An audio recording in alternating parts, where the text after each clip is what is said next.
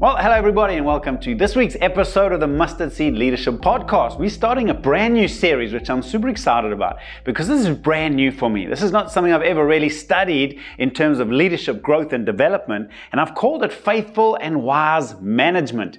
And we, over the next 6 weeks, are going to be learning about how to manage the inheritance or the responsibilities that God has assigned to you. Now, our key text comes from the book of Luke, chapter 12, verse 42. Jesus speaking to his disciples, and it says, "The Lord answered, who then is the faithful and wise manager?" That's where our title comes from. "Whom the master puts in charge of his servants to give them their food allowance at the proper time." Now, that word manager is an interesting one, and we're going to be doing a bit of a word study on the word manager in the New Testament, because that word, it's a Greek word, eikonomos, whatever that means, but what's interesting in Greek is the way words are constructed. Now, the word manager is constructed from two words, the word house and the word regulations. In other words, a manager is someone who regulates a household.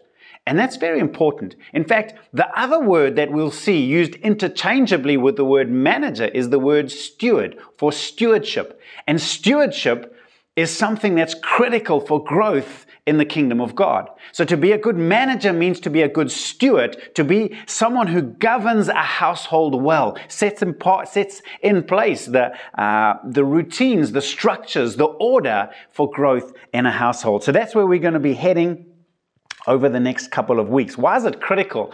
Well, this passage for me is vital. In Exodus 23, verses 27 to 30, God says this to the Israelites. They're about to move into the promised land, and God is going to give them victory in the promised land. And this is what he says: "I will send my terror ahead of you and throw into confusion every nation you encounter.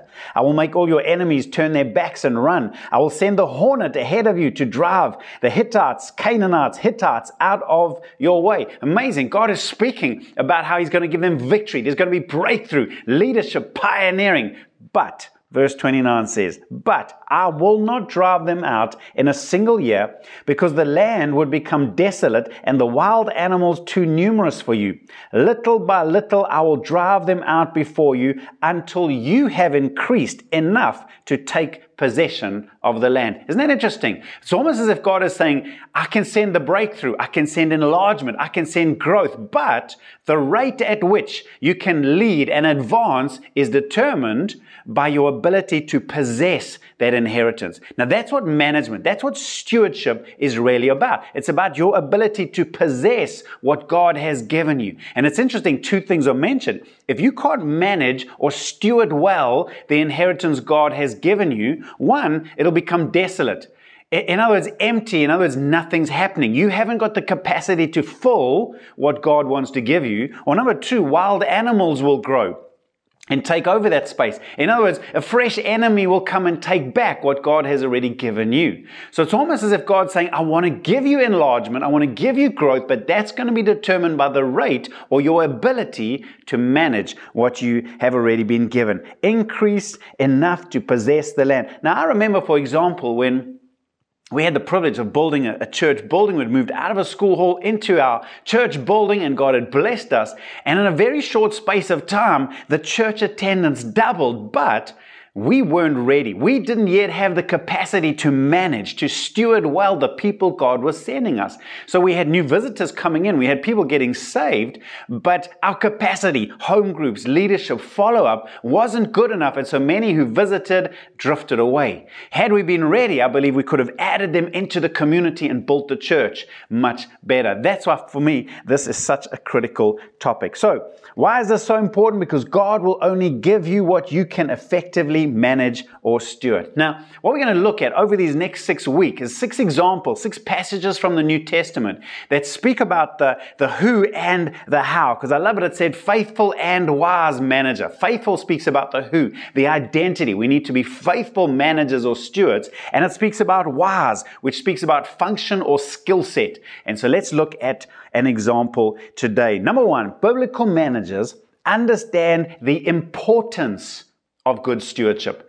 And I'm going to tell you in a moment why this is so critical for me in terms of repentance. But here's an expanded version of the verse I read a moment ago, Luke chapter 12, verses 40 to 48. It said, Jesus said to his disciples, "You also must be ready, because the Son of Man will come at an hour when you do not expect him." Peter asked, "Lord, are you telling this parable to us or to everyone?" And the Lord answered, "Who then is the faithful and wise manager whom the master puts in charge of his servants to give them their food allowance at the proper time? It'll be good for that servant whom the master finds doing so when he returns. Truly I tell you, he will put him in charge of all his possessions. But suppose the servant says to himself, 'My master is taking a long time in coming,' and he then begins to beat the other servants, both men and women, and to eat and drink and get drunk. The master of that servant will come on a day when he does not expect him, and at an hour he's not aware of. He will cut him to pieces and assign him a place with the unbelievers." Yikes. The servant who knows the master's will and does not get ready or does not do what the master wants will be beaten with many blows. But the one who does not know and does things deserving punishment will be beaten with few blows. For everyone who has been given much, much will be demanded. And from the one who has been entrusted with much, much more will be asked. This shows just how important good management. That's the attitude that we should have as we wait for Jesus' return. We should be being good managers or stewards of what we have. And don't you love just how practical it is? It spoke about this faithful and wise manager. The master puts in charge of his servants to give them their food allowance at the proper time. This is practical. It speaks about budgets, rosters, timetables. Now, in some ways, I've had to repent as I've been studying this, because I've always looked at management as kind of the ugly stepsister. It's all about leadership, pioneering, breakthroughs. But this has convicted me. If I'm not focusing on learning to manage well what God has already given, then it's going to slow down the rate at which He can give us more. That's why I've had to truly repent. And so I want to leave you with just a couple of practical thoughts. Practical management. Biblical managers consistently maintain healthy routines. Biblical managers consistently maintain positive, healthy routines that can ensure growth.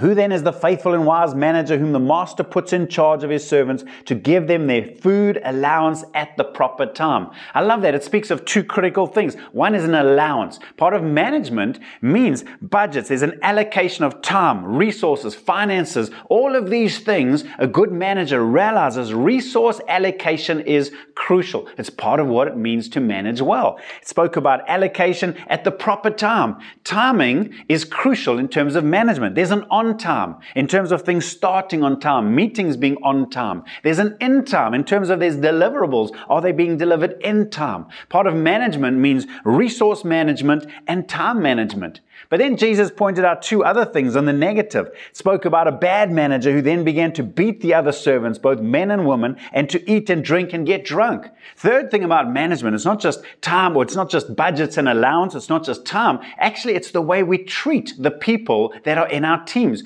Ultimately, we're managing people. It's the morale of a team. It's the way you interact with a team that's going to bring out the best in the team. And then it spoke about this manager who ate, drank, and got drunk. In other words, our very example is critical. People do what people see. So to manage a team well, to manage well, means we have to be setting the example of what we want the team to be doing as well. So here's a final question to ponder as we go. What has been your perception of managing? Like me, maybe you have to do some repenting. Important or not important, positive or negative, and how does this need to change? So I hope you'll join us for the rest of the next 5 weeks as we study this wise and effective management. Let's learn to manage in the kingdom of God well. God bless. Can't wait to see you again next week. Bye for now. Thank you for listening to this week's episode. Remember, if you'd like the notes that come along with this episode or any one of our past episodes, you can visit outlookchurch.co.za/mustardseed-leadership, where you can see all our past episodes, all the resources and notes that go along with this. Until next time, keep growing.